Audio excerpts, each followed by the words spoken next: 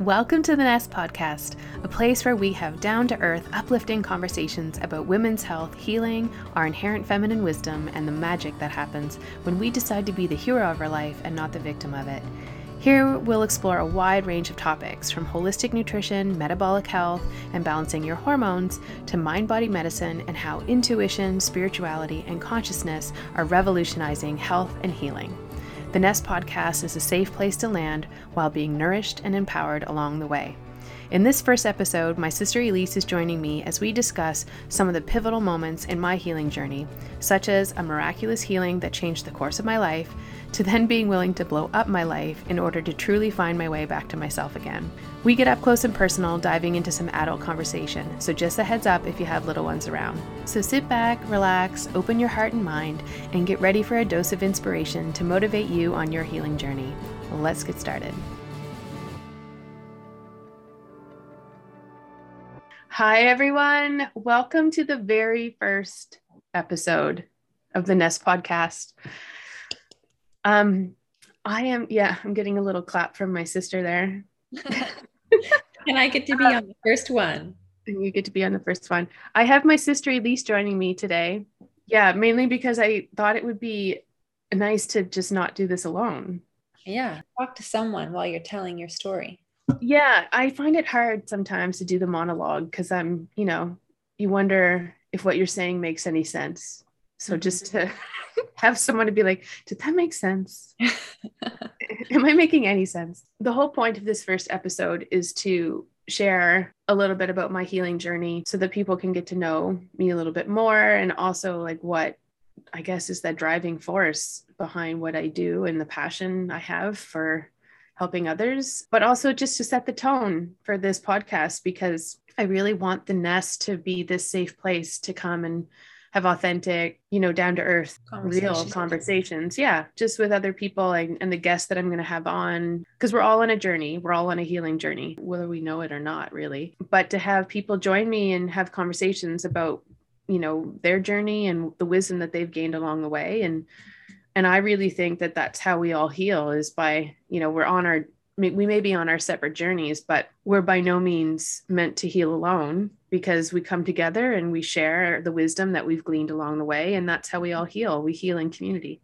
And I've got some really great friends and colleagues and family lined up to come on the show and share what I think is, these nuggets of wisdom that are really, really meaningful. So yeah, so we're just going to kick it off today with my journey. Start at the very beginning. For those who've been following me for a while, you know that I have an autoimmune condition, psoriasis, and it's been, I think, my biggest teacher. It's been huge. It's kind of like the barometer of alignment for me, if I'm in alignment or not. And really just been this, I don't know, just this beautiful way that my body and my intuition communicates to me and has taught me so much. So I wanted to talk a little bit about that today, and the wisdom that I've gleaned so far from that, and basically how it's informed and steered my life. And I thought, who better to have join me than my little sister Elise, who has had a front row seat to the whole thing. She's gonna hold me accountable. She's watched it all unfold. So yeah. So I guess, like, to start back from the beginning, when I was 17, between grade 11 and grade 12, I had it was a really busy summer. I was a track athlete, and I had like a couple really big competitions, like Canada Games. I threw discus and shot put, and, was really into power sports. And I had that happening. And then I also had this big trip. I went overseas. Do you remember this? Do you remember how I went overseas when I was... Yeah. You went to Prague or something? Yeah, we went to Prague. We went to Czech Republic. We went to Poland. And I was with this singing group. I've always sung. I've been on stage singing since I was 3 years old. And anyways, it was like a Christian singing group. And so I went away. So it was a really busy summer, but loving it. It was great. Went over to Europe and was singing, and came back, and I had psoriasis before, like on my elbows. I was going to say, you had it at a young age. Yeah. Like all three of us girls got it at a young age. Yeah. So there's three girls. I have two sisters, and all of us have psoriasis or have had it at different times in our lives. But I had it, a little bit on my elbows when I was 11, and then it kind of went away. And it wasn't really like, it wasn't nothing compared to what was coming that summer when I was 17. But I went away to Poland and Czech Republic and came back. And I think what happened, to be honest, was I was given antibiotics and I was given a couple of vaccinations. And I'm pretty sure I had a vaccine injury. And that is, my immune system. It affected my immune system in a way that I basically, within a couple of weeks, I was covered head to toe with psoriasis.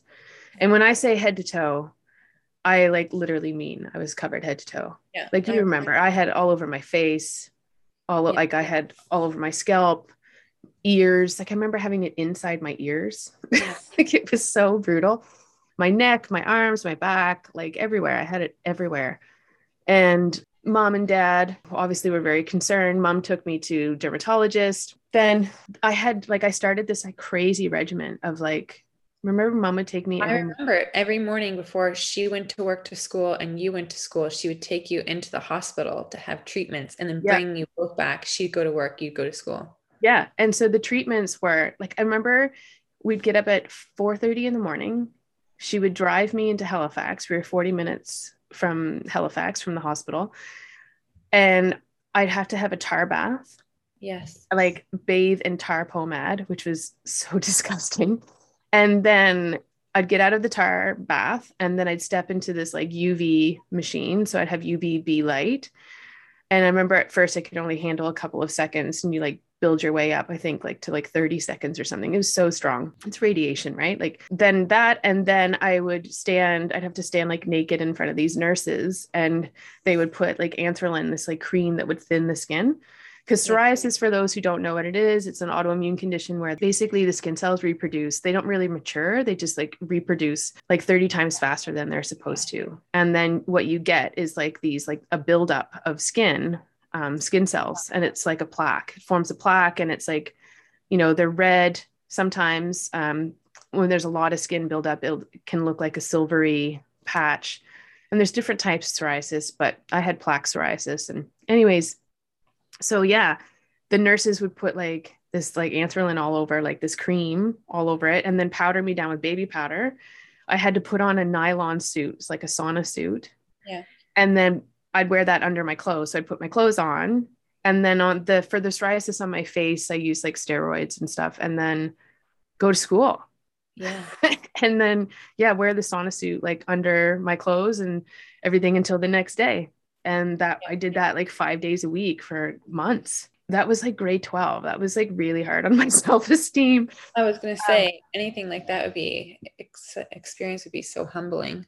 Can you imagine? Yeah, it was definitely humbling. But at the same time, mom, like our mother, who's always been a bit of a hippie, I love her. She decided that she was going to find something alternative, because I think she just maybe was a bit uncomfortable with how intense the dermatology treatments were. And she went looking. She was like, there's got to be something else. And so she found this guy. I don't remember his name.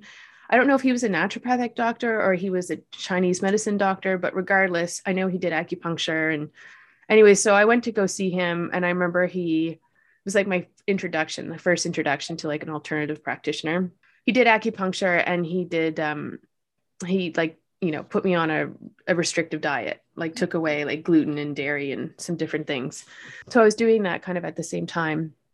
And after about, I don't even know how long it was. Was it like 4 or 5 months, 6 months, something like that? I just remember I graduated with clear skin. Yeah. So by the spring, like through the winter is when I did the treatments. And by the spring, my skin had cleared.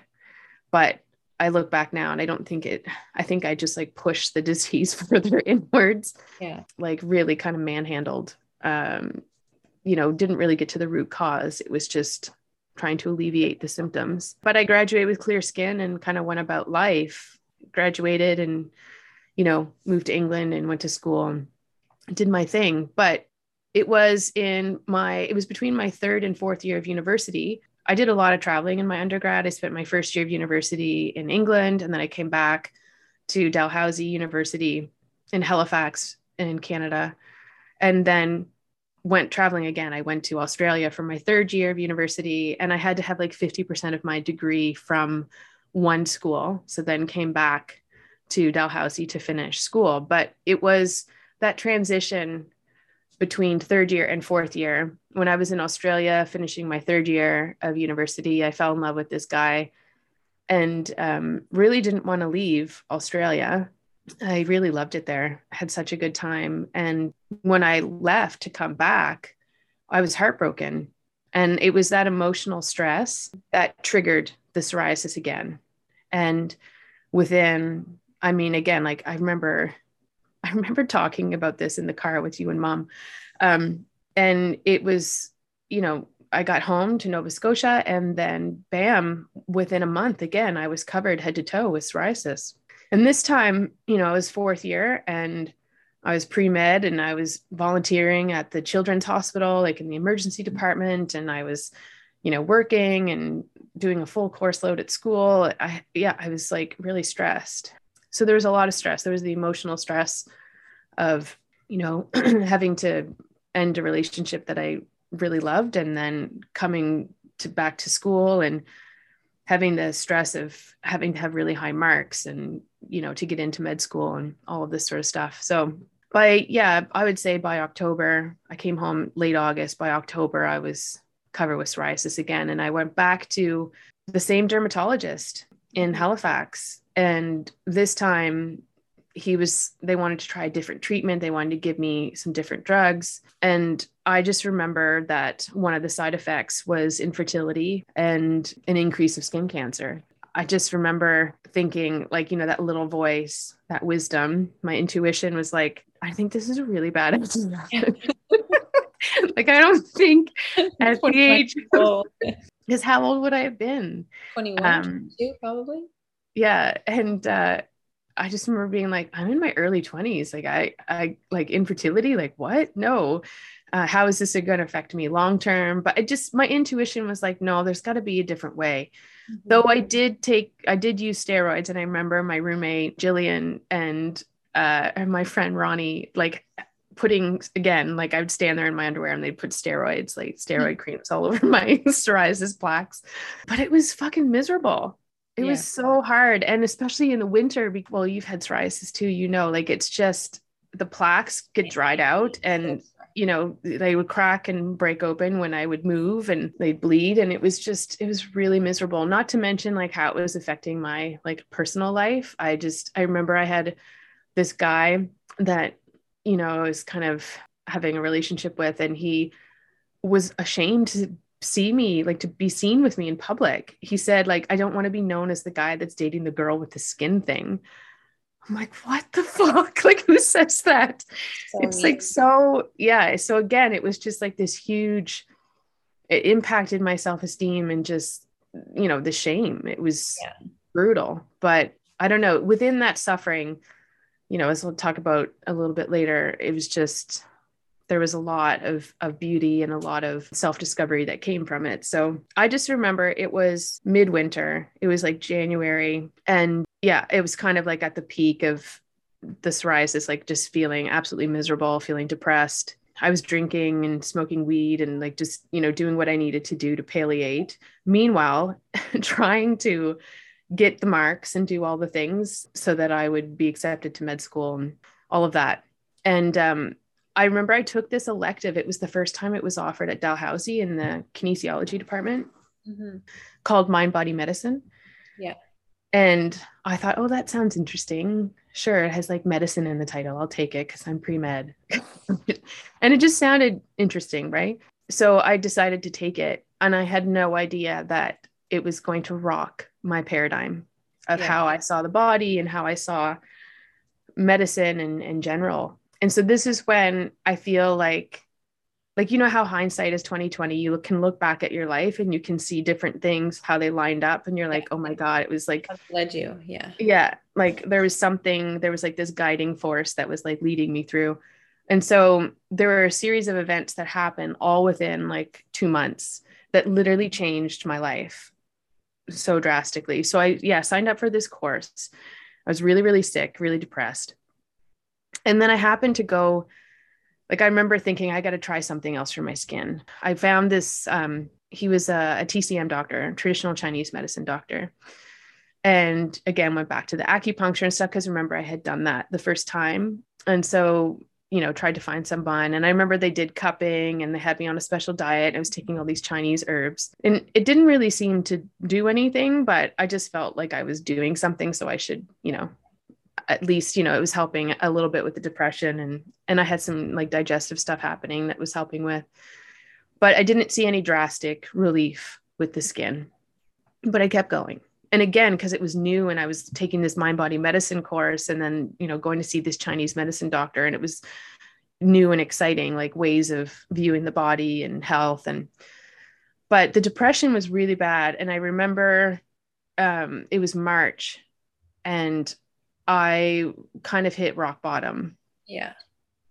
I'd like the stress of everything was catching up to me, like just, the pressure to have like straight A's and, the volunteer hours and working and like all of that. Meanwhile, having this like chronic illness that was, causing so much suffering and then the depression on top of it.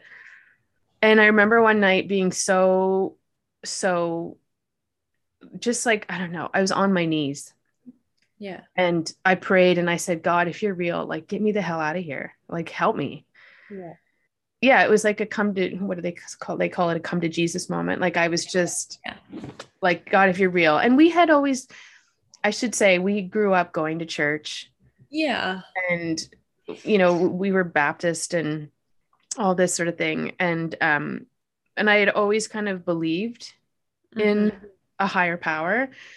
But I mean, I think you and I can be honest, it was more like dogmatic. It wasn't really, It was I felt so like traditional and it was just kind of like programmed into you, Yeah. And it wasn't really, there was a lot of, I feel, and for those who have had an amazing experience within the church, that's wonderful. I feel like growing up for us, there was, the community part of it was lovely. But there was a lot of like fear and shame. And so it wasn't like I don't feel like up until that point, I feel like I had always felt a spiritual connection to something, but I didn't have like a regular like spiritual practice, let's just say, of like sitting and meditating and connecting with what I believe to be, the divine. But anyway, so at this point, I had kind of hit an all-time low.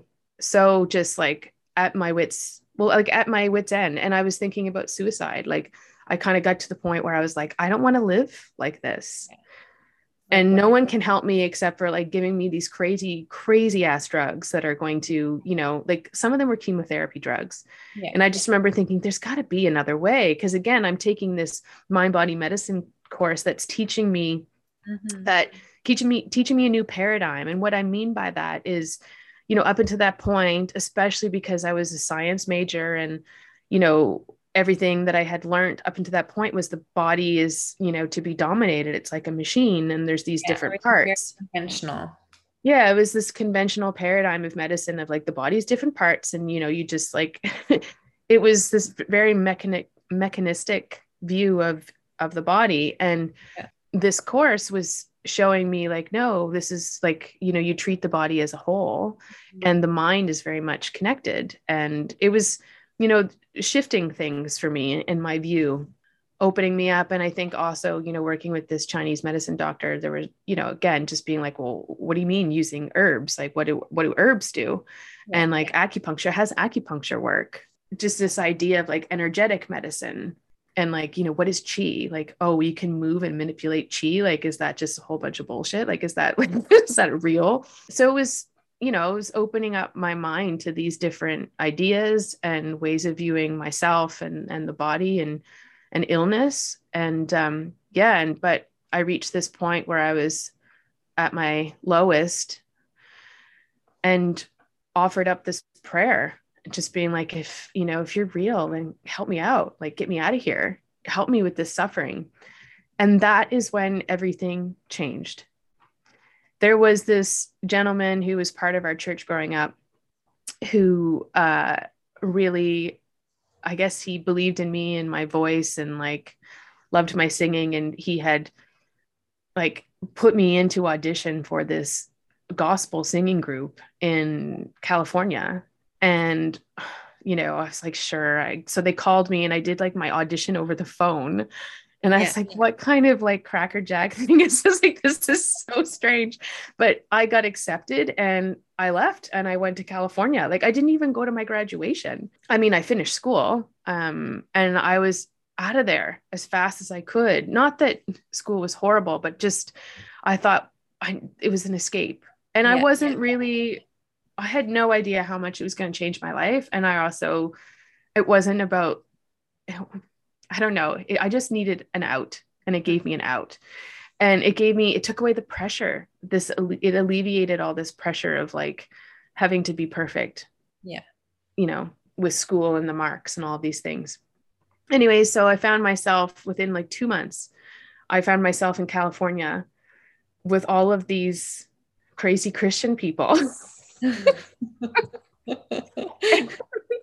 And it was like, and you can imagine I was so negative at the time. Like I was like so depressed and I'd been like drinking, like binge drinking and smoking weed. And then I show up and I quit everything cold turkey.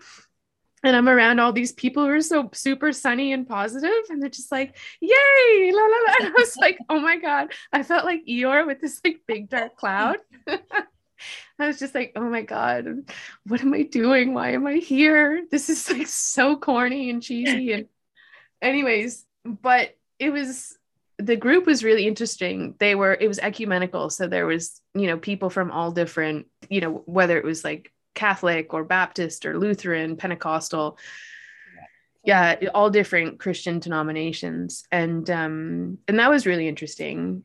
There was a freedom in that. And there was, this acceptance of like, just come as you are. And also I could just sing every day. Yeah. And so I remember like we'd be up on stage. So we had like rehearsal camp for a couple of weeks. And again, I'm covered head to toe with psoriasis and I'm having to get up on stage and sing in front of people. Yeah. And I remember Bubba, he was like this guy from Texas. This guy, you talking about him? Yeah. And he like, we went out and he was like helping me find like stage makeup and like all this sort of stuff. And it was the first time they like put hair extensions because I had lost so much of my hair. Yeah. And so he helped me like get these hair extensions from Sally Beauty Supply. Like all of this stuff. And I looked like a Barbie doll. Yeah. And it was so ridiculous. But yeah, like we all had our matching outfits and I was one of 8 singers and we had an orchestra. It was like this huge production.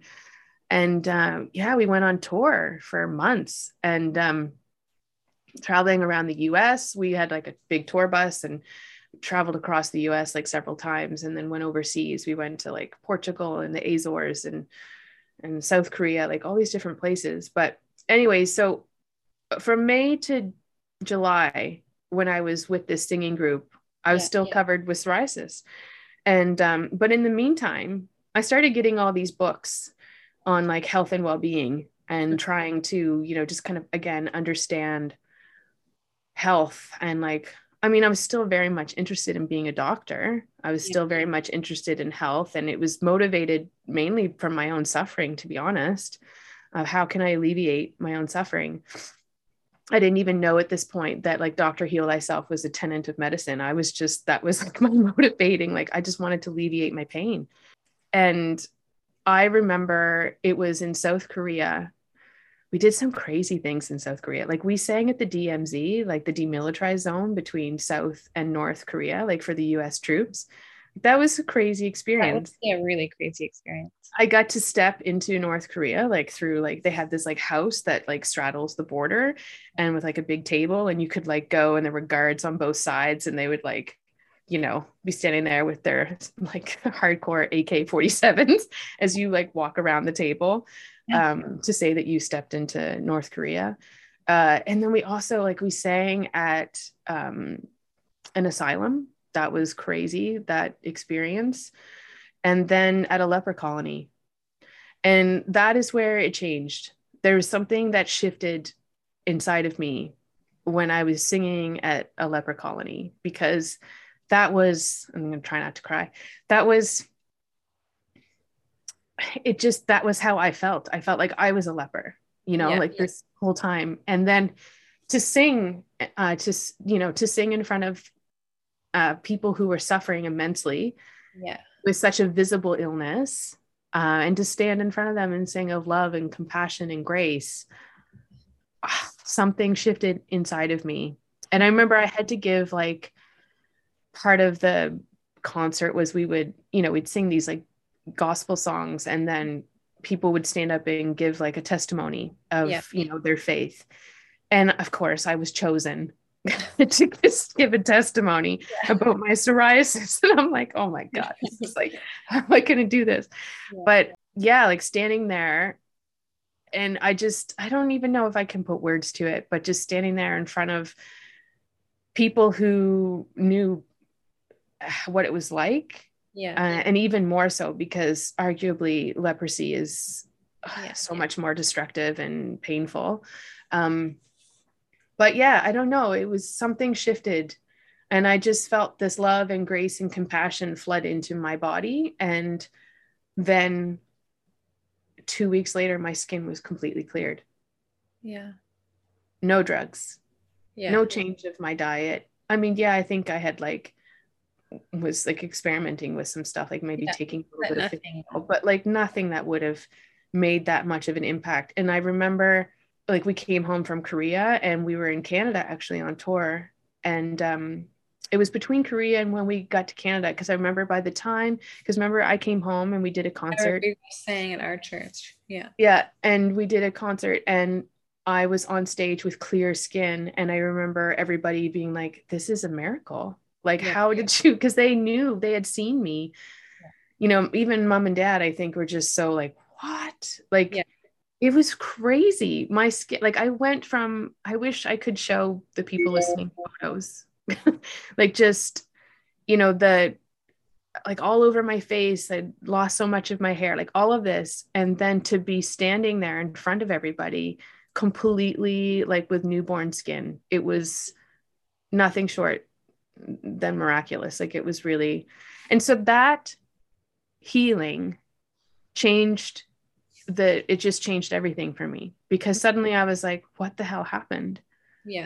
It again, it was one of those events that was a life-altering event that's but there were these events beforehand, taking that mind-body medicine course and going to see different practitioners, and then, going, praying, and my prayers being answered and my life changing so dramatically. I was like, holy shit, I really don't understand this. And I need to understand this. I need to go explore this. I can't go into conventional medicine and have people in front of me with psoriasis and give them all the things that didn't work for me. If I had this crazy, miraculous healing, I need to go explore this.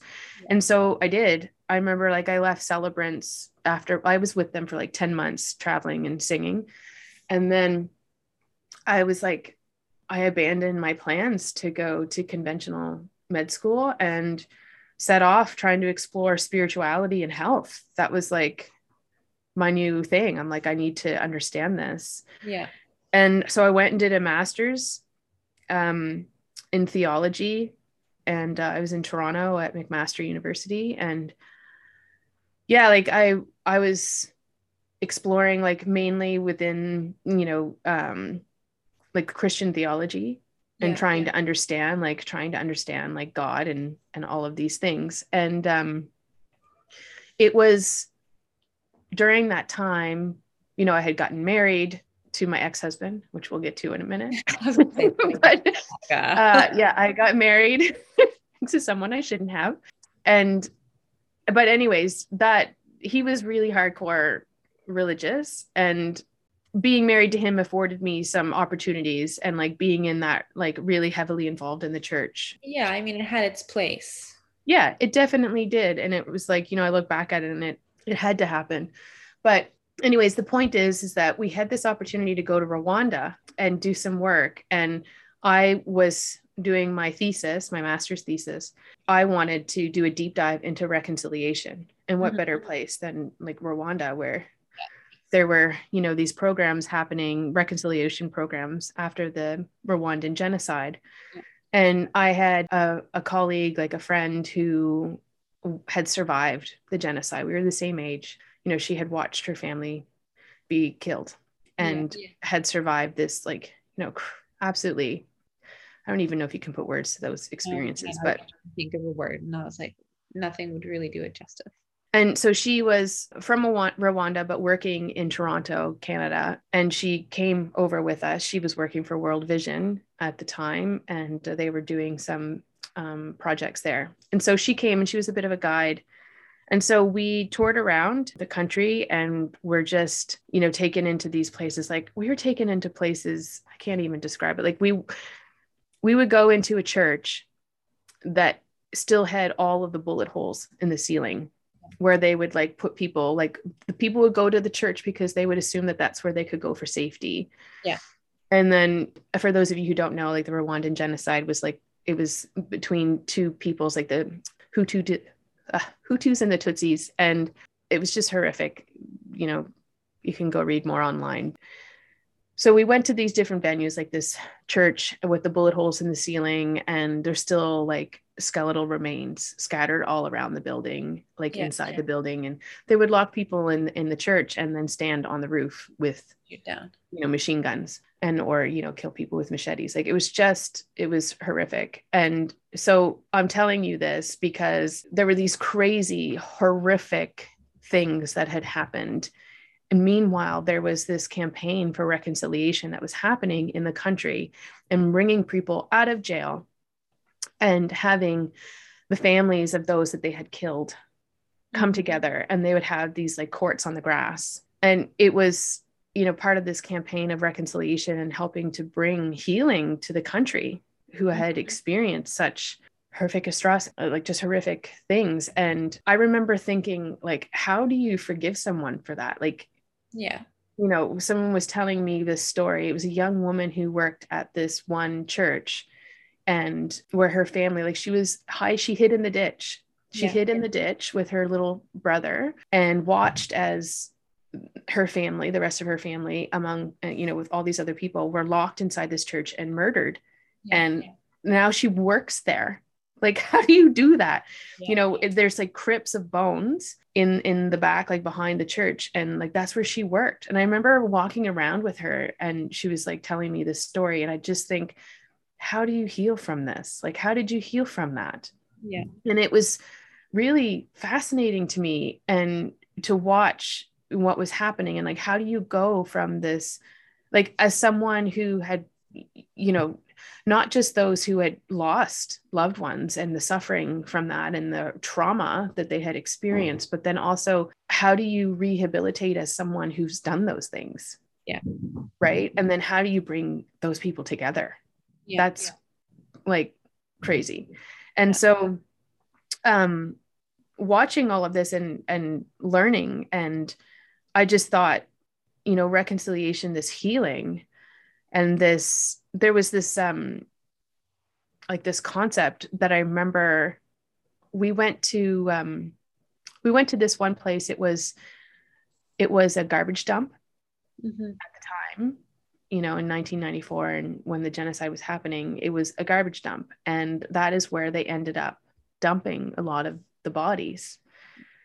Like, talk about disrespectful, right? And to the dead. Now it's a beautiful cemetery that they've, went in and converted. And over the arch of the entryway was this saying. It was in Swahili, but the translation was, if you knew who you were and you knew who I was, you would not have killed me. Yeah. And I wrote, my master's thesis pretty much about that statement, because it was, if you knew who I was, if you knew that I was, a divine being having a human experience, and that we were both connected, and you saw yourself, you really knew who you were, you saw yourself as this beautiful divine being. Yeah. Then you would never have killed me. You wouldn't have done that. And this is like, we become separated from our humanity, and that's the only way we can do these horrible things, is when we lose who we are. Yeah. And we forget who's like, because if you know yourself, if you're angry and pissed off at somebody, like whether it's someone random person that cuts you off in traffic or isn't a jerk to you in lineup, or even someone that you love dearly, like your family member, whatever, if you can see past your anger and see their humanity, immediately, you know, grace and compassion comes in. And so I think of the, you know, the word namaste that we use often in the yoga community. And what does that mean? Namaste means the divine in me recognizes the divine in you. Mm-hmm. And so anyways, that statement just really, again, it was another one of those like pivotal moments where I was like, oh my gosh, like this is really about like this healing that's happening. It's about this recognition of the divine within each other, and that we're connected, and yes, moving through all the anger and the pain and all of that, but seeing through to our humanity and this idea of loving someone back to wholeness. Mm-hmm. And you know, like moving from those lower level vibrations of like fear and hatred and shame, and you know, to higher vibrations of joy and love and grace, compassion. And so watching this healing take place in a larger like macro level within the community got me thinking about healing within us, like within ourselves. And again, like, remember, I'm on a quest to learn about healing. Like, what was it that happened to me on that stage in South Korea? Like, was that a moment, like, did I like love a part of me back to myself? In that moment, you know, like when I'm amongst people with leprosy, amongst people who are suffering from mental illness, like all these things. Anyways, I was thinking about this concept of like this remembering, and, you know, these parts of ourselves that we have forgotten, or, you know, are stuck in fear, are stuck in hatred, or stuck in, you know, shame. And, you know, this idea of reconciliation of self. And that kind of, that idea or that concept really dominated a lot of my life and my study. Like basically us having this conversation about that. What's that? Self. It really spurred on your like thesis and everything, right? It did. It like basically dominated my master's degree. Yeah. You know, and I would, it was a really big deal. And it was, I don't know, it just kind of set the course again. But at the same time, and I had, you know, a little bit of psoriasis that was kind of starting to set back in. And again, it's not like my pursuit of healing didn't stop. Like it just kept, it was, I don't know, there was like this drive and this hunger within me. Like I just needed to know. I needed to know. And then, you know, just what was happening in my personal life at the time, like I had said before, I had married someone I really shouldn't have, ended up really sad and depressed again. And then the psoriasis started back. And I got to a point where, again, I was like so low and just thinking, you know, what did I do? Why am I here? And, you know, I had graduated with my master's degree. I had worked as a pastor for a little bit, you know, like writing sermons. And again, like I was just, and I would have people come see me for, you know, counseling when I was working as a pastor, and like really loving that work. But I would always want to like prescribe fish oil, or like, because again, in my personal life, like continue to study like alternative medicine and like read books like Christiane Northrup's Women's Bodies, Women's Wisdom, Larry Dossey's books on reinventing medicine. There was one, you know, negatives, all about negative emotions and how it affected our health. Like I was doing a lot of self-study. And then my formal study with my master's degree, and just trying to, again, to understand like, how does all this work? Like mind, body, soul. Because conventional medicine was only focusing on body. And there was the field of mind body medicine was really emerging. But no one was really talking about spirituality and health.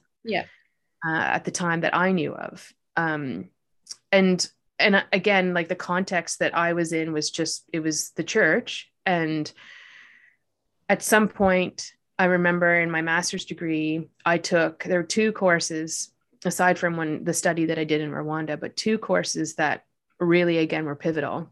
Mm-hmm. One was the theology of suffering. And that was an absolutely fascinating course, to go in and to talk about suffering freely and to dive in and explore it. And it was, I guess, the main learning that I took away from that was that it's in suffering that we, like so much in society, we avoid pain. Mm-hmm. Like we're so afraid of pain. Yeah. Like, it's like, if you have the slightest ache or pain, you need to take something for it. Or even like emotional pain, it's like you just don't want to feel it. So like, give me something, give me anything. I'll shop, I'll have sex, I'll drink, I'll, do whatever, go online, like get onto Instagram, like just we've pain and learning. What's that? So instead of sitting in your pain and learning, people are avoiding it. Yeah, we avoid pain like the plague. Like but it's also been this, it's like a culturally accepted ideology of like, just let's avoid pain at all costs. Pain is bad. Yeah. And this theology of suffering course, I remember it was actually suffering is a part of life. It was kind of like almost a bit Buddhist in some ways, of like, suffering is inescapable. And it's in our suffering that we learn so much about ourselves. And that's where the healing is. So the more that you avoid your suffering, the more you're just going to prolong it. That's the irony, right? Versus if you go into your suffering and explore it, and like, what does it have to say? What is it here to teach me? What is the lesson? What is what is it within there that life is trying to teach me? Then, that's one of the beauties, I guess, of suffering, if you can even say that. That course was really pivotal. And then the psychology of religion course was also really amazing. And so it was, I had graduated with my master's and started naturopathic school right away. And I remember the reason why, and the reason I even found out about naturopathic medicine was when I was finishing my master's degree. Again, I was depressed and my psoriasis was coming back. And I went looking for an alternative practitioner again, thinking, oh, okay, here I'd had this miraculous experience, but now it's coming back. What's happening? I found a really amazing naturopathic doctor. She was just lovely. And Dr. Yvonne Stiles. And I was working with her, and just so much, she was teaching me so much through treating me. Mm-hmm. And I thought one day I was sitting there and I thought, there's got to be a profession out there where I can take, my interest in spirituality and my interest in like psychology and then the physical body, and like bring it all together. Yeah. And I was sitting one day in an appointment with her, and I was just like, I should be a naturopathic doctor. And so I applied and, got accepted and went about that. But at the same time, like in my personal life, in my relationship with my husband, it was rapidly deteriorating because I didn't love him. I married him because I thought that's what I was supposed to do. Yeah. And I know that might sound so stupid to some people, but it's just, the circumstances were such, and at that time, and I married him and I shouldn't have. And I remember it was, what were you going to say? Nothing. I was just saying. You guys all knew I shouldn't have married him. I remember Dad. Do you remember Dad? Because you and Jocelyn were walk you down the aisle. He's like, okay, this is your last chance. I was in my wedding dress, standing there we had our wedding at this big hotel ballroom. And I remember I'm standing outside the ballroom with Dad. You and the other bridesmaids had already gone in. Yeah. And the harp music is playing and all of this. And I'm standing there holding my bouquet, and Dad has one of my arms, and he looks at me and he's like, it's not too late. We could just go right now. Because he knew. Yeah. And many, and my close friends knew. They were just like, what are you doing? But he's a nice guy and everything. He was a nice man, but he just wasn't for you. But I mean, I think he was necessary. That whole episode was necessary. yeah, it was necessary. It was, again, another one of these things that, Mm. we have these lessons in life, and we have these things that I think I see it as like we have a soul curriculum, and our soul is here to do certain things and learn certain things. And I really feel like that was like burning off karma from a previous life. That was like stuff, if, maybe those listening don't believe in that, and that's fine. But for me, it was like, that was something that I needed to go through and move through and work through, but for my soul and my journey. But, and a big part of it was, I think, finding the courage to blow up my life, because I remember sitting on the subway. I was coming back. It was like my first year of, or was I in second year? I can't remember. I think it was second year of naturopathic medicine. It was exams. Like we were going through exams, and like any naturopathic doctors out there listening to this, like exam periods, or anyone who's just taken like really intense course loads, in exam time, like you get game face on, like you go in and it's like we would joke around, like we'd go into the bubble. Yeah. And it's like the world outside doesn't exist. And then as soon as you're done writing your last exam, you like your whole body, like you feel this relief, and you're like, oh yeah, there's a life. There's sun. There's a sun. There's a life beyond school. But yeah, I remember I was in the middle of exams. Like, what a crazy time to do this. I was in the middle of my winter exams, like Christmas exams. And I remember sitting on the subway, and I was listening to something, and all of a sudden I hear the voice, like your intuition. And it was like, you got to leave them. Yeah. And I just remember thinking, oh my God, I couldn't do that. I can't do that. I can't blow up my life. Because the way that you were taught and you grew up, it's just like practically getting a divorce would be like ending your life. Yeah. Like divorce is a sin. And it's like, all of this stuff. And I remember thinking, oh my God. And also I was a people pleaser. Yeah. So the idea of, divorcing someone and disappointing and hurting so many people, I was like, oh my gosh, like, I think I would die. But I couldn't stay. I had to go. And so I did. I blew up my life. And I remember Elizabeth Gilbert's like Eat, Pray, Love was out around that time. Yeah. And there was like the movie, like I had read the book and like all of this. And I remember there was the movie with, what was her name? Julia Roberts. Yeah. And there was a scene of her crying in the bathroom, and like this whole thing of she also was in a marriage. She was unhappy and wanted to leave for no other reason other than the fact that she was unhappy. And like how that was like, that's just not a reason why you do those things. There has to be, like, have to be being beaten or something horrible. And I just remember thinking like, my happiness is reason enough.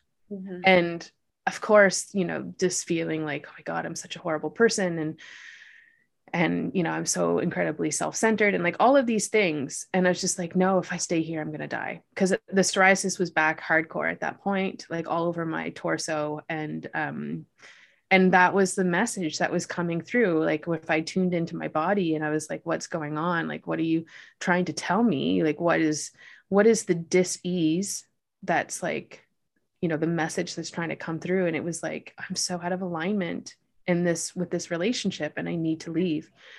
And so I summoned the courage and I blew up my life and I left, and I lost a lot. I lost a lot of friends. It was really brutal. And I'm sad that, my actions hurt people, but I had to leave. Yeah. And then, a couple years ensued of like trying to find myself again. And like, I realized I also left the church at the same time. It was like, I left him and I left the church.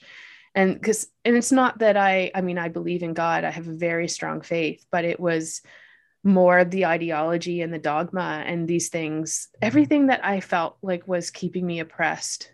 And there was so much about that marriage and so much about the particular church that I was a part of and the dogma and like all of these things that were just keeping me, like it was suppressive, like oppressive, and just I needed out. I was suffocating. And And so I left. It was crazy how my body responded. Like my skin healed, I dropped weight. I was like, just, it was like I was being liberated. It was like this great emancipation Yeah. that had happened. And doesn't mean it was easy. It was hard as hell at times. And I remember, you know, I was really nervous how our family would respond, but I was shocked when, you know, especially mom told me how proud of me she was. Yeah. Even our grandmother, I remember like sitting with Oma and thinking, oh my God, I'm going to get the Yeah. lecture. And she was just like, good for you. Yeah. I was like, oh my gosh, really? Everyone was, you know, my family was so supportive, and my friends, like the real friends that Yeah. had been there from the start, who, you know, knew that this wasn't a good idea. Like everyone was just like, welcome back, Yeah. welcome back. Like I remember Anthony, like our older brother, saying to me, this is before the divorce, but you know, when I was still kind of in the marriage. And I remember him looking at me once and just being like, I don't know who you are anymore. And that was really, you know, I had just Yeah. strayed so far from Too. myself. I mean, because I think I was in university at the time. I mean, I was a teenager when you married Bryce, but around the time of your divorce, I was my first or second year of university, maybe. And I Yep. had started dating Jacob, who people know now as my husband. But like, just to talk to you about like sex or something, I couldn't talk to you about it because, like, you know, you were married to Bryce, you guys were pastors, and it was like sinful. Right. Yeah. But that was a huge part. And we'll do a whole other episode on this. But like, I think that was a huge, it was, it's too much to go into in this right now, but there was so much. Like, and when I talk about suppression, that's what I'm talking about. I'm talking about like my own sexuality. I'm talking about like, it was this idea of like sin and, you know, shame and like being a bad person, and you know, like God forbid you enjoy sex, because as a woman that's like, you know, Yeah. that's sinful. Lust is a sin, and like all of this sort of stuff. And it was just, it really fucked me up. Like it, and so I just assumed that I wasn't supposed to like enjoy intimacy, you know, all of these things. And then here I am, like the prime of my life. Like, you know, I'm Dying. 27 years old and I have no sex drive, and I'm, you know, not have no desire for my husband. And I'm like, this is not right. This is not how it's supposed to be. And yeah, but just having the courage to be like, I'm out. And these themes too of like authenticity and emerging into your authentic self and all of that, like those themes were huge in my 20s, because I remember at this, like when I was like mid 20s, like 25, 26, I started this like women's group called Emerge. And it was, you know, getting women together. We would have these events. My friend Alana helped me. She was still is a chaplain. And so we would get together and like have these like beautiful women's events. And we would talk about sexuality, and we would talk about eating disorders. And, you know, I had an eating disorder since, you know, I was a teenager. I was bulimic, and which again, we'll talk about another time. But it was, you know, I was in therapy for those things, you know, Yeah. like for eating disorder and stuff. That was all kind of happening in the background, but just really wrestling. And I remember like taking this, you know, talking a lot about biblical equality and like, you know, women's rights and all of that. And I feel like so much of that marriage and like that time was all about just like working out all of this conditioning, this false conditioning, and these false beliefs that were like keeping me oppressed and keeping me from emerging into my authentic self, right? From being, keeping me from being in alignment. So anyways, fast forward, yeah, I was divorced, newly divorced. I remember I was like 30, my 30th birthday. I was like single and doing my thing. And my skin was like healing, and I was finding this, all these parts of myself that, you know, going back to this idea of reconciliation of self, there were these parts of me that were stuck in fear and shame, and I was loving them back into wholeness, loving them back to myself. And then I was kind of loving life and doing my thing and at school, and it was great. And then a couple years later, I met Mark, who is my husband now, and fell fast and hard, and we just from the moment we met, it was amazing. And then we got married and we had Odin, who's our son. And then I graduated from naturopathic school. I remember I was really pregnant and like walking across the stage, getting my diploma with this enormous belly, and wrote my board exams, 8 months pregnant, gave birth, went and wrote the board exams again, went into practice with this newborn. My friend at the time, who became my business partner, who had, crazy work ethic. I also had a really intense work ethic. We were just determined to like build this big practice. And we didn't have a physical brick and mortar practice, but we called it concierge medicine, where we were pretty much online from the start. I've always been online with patients. And anyways, she was really intense and, didn't have a child and wasn't married and would get up at 5 and work till 11 at night, like 5 a.m. to 11 at night, like just really, because again, she was really motivated. And as a new mom, I had postpartum depression and they didn't like know until a friend of mine, close friend, was just like, hey, like, are you okay? Yeah. And so I, was getting treatment from my naturopathic doctor for that. But I remember Odin was 4 months old and I had just written boards and I was, doing all this work and trying to get, the business off the ground, and the psoriasis started back. And I was like, no, not again. Yeah. And I didn't listen at all because I was determined that I was going to keep up with my business partner. And I had this vision of like, my ego had a vision of what I needed to do and what I needed to be. And I needed to be this new mom that could drop her baby weight like that. And I could, work like crazy and like all of these things. And I could be and do it all. And wasn't listening to my body and ended up again covered with psoriasis, not as bad as it had been in the past, but, pretty bad. And meanwhile, my adrenals were taking a beating. I was probably severely malnourished, even though I was, doing the green smoothies and all that sort of stuff. I wasn't giving my body what it needed.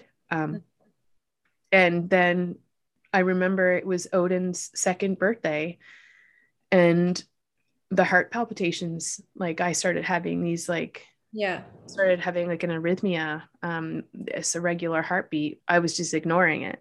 It wouldn't go away. One night I remember laying on the sofa and Odin's like playing around me and I'm waiting for Mark to get home. He had been away on a business trip. He's coming home from Montreal.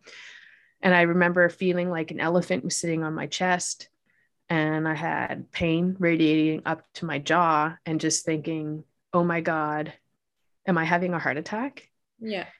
And both of our parents have had heart attacks. Yeah. They're still living, thank goodness. But heart disease is big in our family. And I thought, oh my God.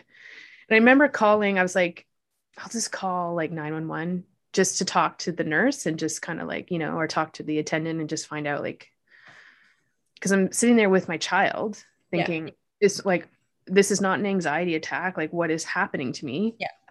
And so, I called 911 and I remember going through and talking to the attendant and she was like, we're sending EMS now. And I was like, no, that's okay. And she's like, no, an ambulance is coming.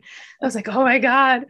And they came and they packed me up into the ambulance. And I just remembered that again was another one of those defining moments because I was looking at my child, like my 2-year-old who's watching his mom being loaded into an ambulance. Yeah. And, Mark is just arriving home, getting out of a cab. There's an ambulance out front of our house. He's just like, what the hell is going on?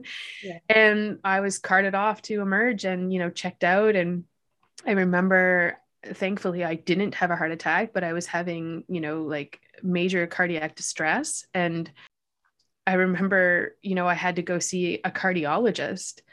And I remember sitting in his office and he was scolding me.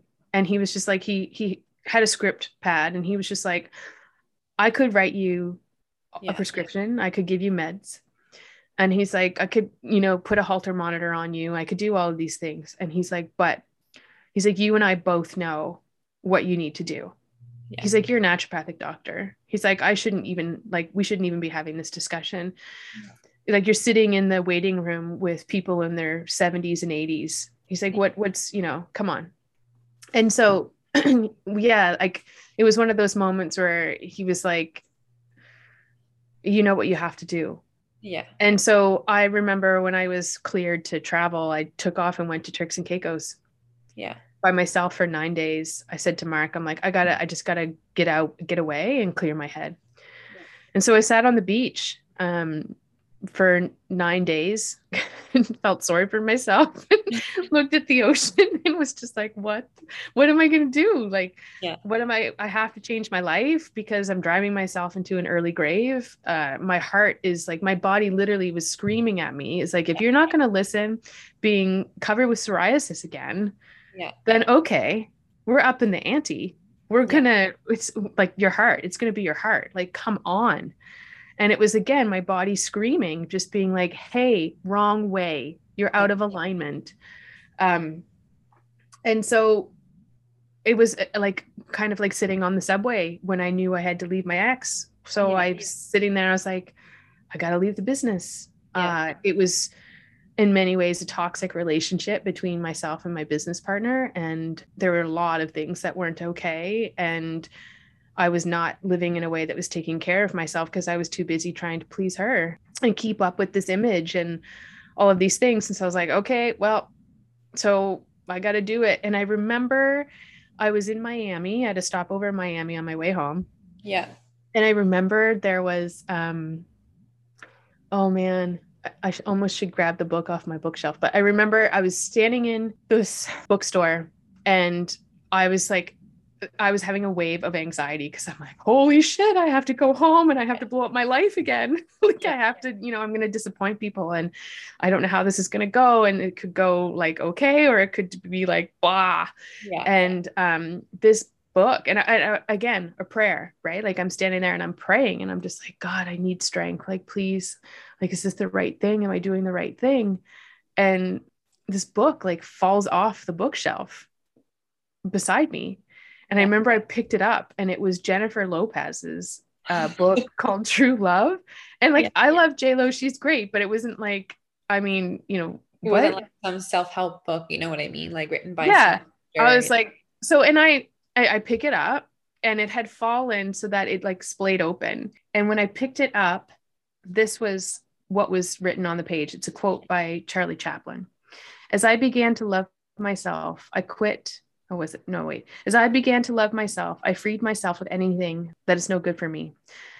Food, people, things, situations, anything that drew me down and away from myself.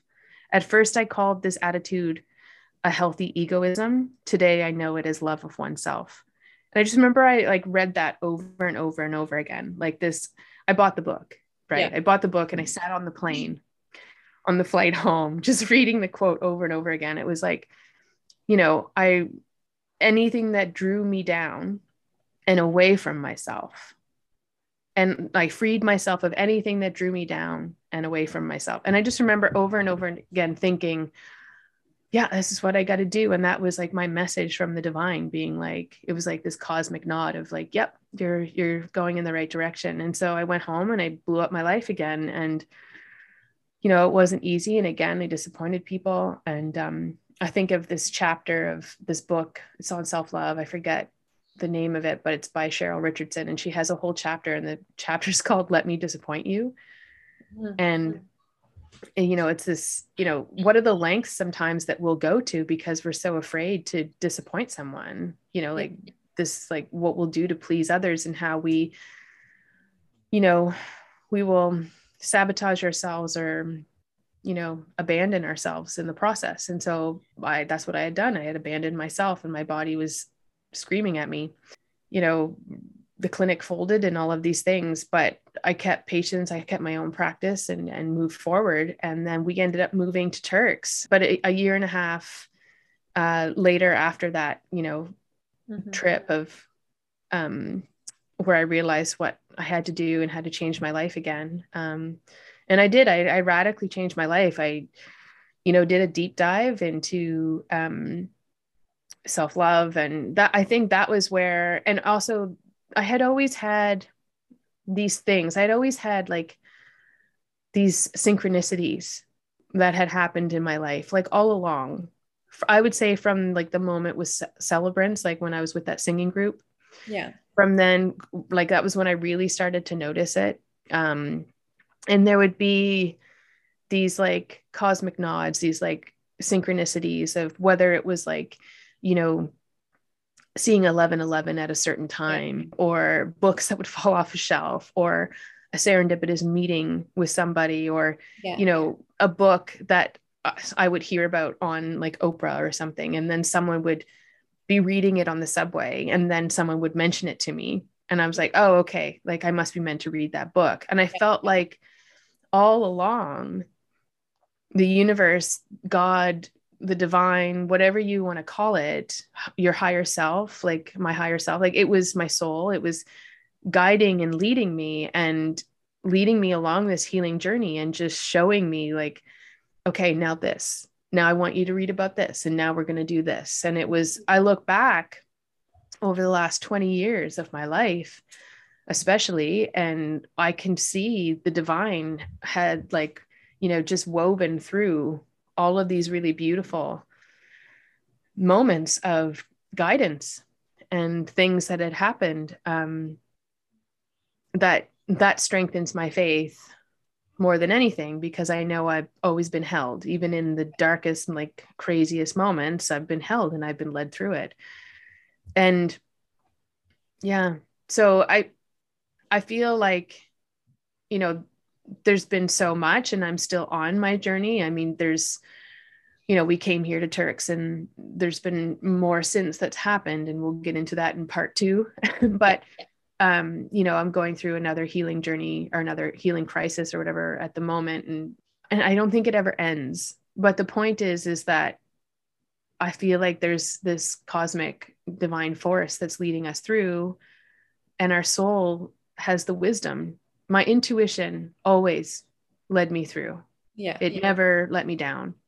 And I always had this, there's always been this force of grace and compassion and love that has held me and, you know, guided me through. And one of the things I've become so interested in, especially over the last 10 years, is the idea of, you know, consciousness. And you know, this is the whole field of mind body medicine and neuroplasticity, and changing our brains, and how when we change our thoughts, you know, our whole lives change, our bodies change, our cells respond. And you know, that all goes back to what happened to me on that stage in South Korea, when I had that moment of allowing love in. I don't know where to go after all of that. But you know, like that's, you're still on your journey, right? So I mean, it's kind of like a never ending process. Yeah, it's a continual evolution of self, right? Like we're on this journey of becoming, and we don't ever arrive. We're just in this constant evolution. And I feel like, but that said, there are these moments, like we'll have mountaintops, right? Like we'll have these, there's mountains, like it's like little phases, you're healing those little phases, and then you kind of like move on, you know, like it's the hero's journey, right? It's like Joseph Campbell. I found Joseph Campbell's work in my early 30s, and his work really changed my life, mainly because I found his work and I was like, oh my God, this is what I thought all along. Like I remember writing about this in my master's thesis. Like, you know, I called it a map of soul growth, and I had written it out. And then I found Joseph Campbell. For those who don't know, he was a mythologist, and he studied story, and he, you know, studied all of the great myths and stories of our time. And he found, you know, all different cultures and whatever. And he found that in all these stories, there's really just one story. And that story is the hero's journey. That's what he coined it. And it's this story of like, you know, going from the known into the unknown, and going on this adventure of self-discovery, and going into the abyss and duking it out with the dragons, aka our greatest fears. And then on the other side of that, like when we have the courage to go into our pain and our suffering and face the things that scare us the most, on the other side of that, we find this, like we're like the phoenix reborn. We find, this new wisdom, and we have this transformation, and we come out the other side, a new person. And we then return, we return to the village, with like we've pulled the sword out of the stone, or we've found the ring, like, or whatever it is, we return to the village, we return to the known with this like changed perception, this changed wisdom. Yeah, this new wisdom. And that framework of the hero's journey is the basis for all of, like, they use it in Hollywood for all of the story. Like, like if you think of Lord of the Rings, if you think of Harry Potter, if you think of Star Wars, like they all have that. Really. Yeah. Yeah. Any movie really. But that it's the story of what it's like to be human. Yeah. And, when we have the courage to see illness or tragedy or anything as an opportunity for self-discovery and transformation, when we seize and the opportunity and say yes to life, like it's this process of death and rebirth that happens, and that is how we grow, and it's the universal human experience. And so I'm fascinated by that, and I think that offers people so much hope, especially when they're in a season of suffering, when they find themselves in an abyss, or they find themselves at receiving the call. Like I got the call many times in my life. There were times where I ignored it, like when I was thinking specifically about when I was, killing myself trying to be everybody's everything, new mom, and doing all my work at the clinic and blah, blah, blah. I wouldn't listen when my body was becoming more and more covered with plaque psoriasis. So then my heart was like, oh, okay, well, that was a call. That was a call to adventure. Like those heart palpitations, like that was the call. And then I listened. Or, for some people, it might be, it might be divorce. It might be the loss of someone they love. It might be illness. It could be anything that's their call to this adventure of transformation. And that offers a lot of hope to people, because, when I've showed people the diagram of like the hero's journey, like all written out, and I have them identify, like, where do you think you are? Yeah. There's something about like knowing that you're not going to be stuck forever. Like if you have the courage, and especially if you have helpers and mentors that come along and help you through it, like you can know like, oh, okay, like this too shall pass. Yes. So, and then there's a lot that goes with it. There's, the changing of our minds and moving through these beliefs, that this conditioning that's no longer serving us, and limiting beliefs and all of this. But I don't know, it's to me, having lived it and still living it. And then that's what I do every day is help others, live it and move through it. I don't know, I'm so passionate about it. And that's one of the reasons why I wanted to start this podcast, because I just think like the suffering within suffering is loneliness. And so when we are suffering and we feel like no one understands us, or like no one gets this, like I must be the only person in the world who's ever felt so low. That's the suffering within suffering. It's like there's nothing worse than feeling alone, and feeling misunderstood. And so to have conversations with people where we can talk about, this is where I've been and I've lived to tell this story, and this is the wisdom that I've gleaned along the way, and this was my hero's journey, and because we're always on it, but to have a place to come and to share their stories, to share our stories, and to share the wisdom, I think is extremely healing. Because everybody, it's one of the things is, I think it's why we're obsessed with story as humans. Because it's not really that anyone cares about my story. No one cares about my story. No, but they can relate. They right? can relate, and it's Help give them the power or the motivation to help get them through their own story. Exactly, because it's not about my story. It's about what I've learned. It's the wisdom that I share. It's the gift from the abyss, right? And it's like that's what we bring back. That's what we bring back to the collective. It's like I've gone off, I've gone into the dark, I've gone into the deep abscesses and like, the abyss, and I've duked it out with my greatest fears, and I've come up against the darkest parts of, like, I've done the shadow work, and then I've come back, and this is what I've learned. That's the gold, right? Like that's what we share with each other. And so, yeah, that's what I'm hoping we can accomplish with this podcast is to share those things, and because we heal in community. And I want people to know that they're not alone. And maybe if you listen to one of these episodes and you take a little bit, have a little takeaway, maybe a little nugget of wisdom, like that's amazing. Or just, if you're in your own like abyss moment and you listen to something and like, oh my gosh, like I'm not alone, and I can offer, or one of my guests can offer just a little bit of hope, then mission accomplished.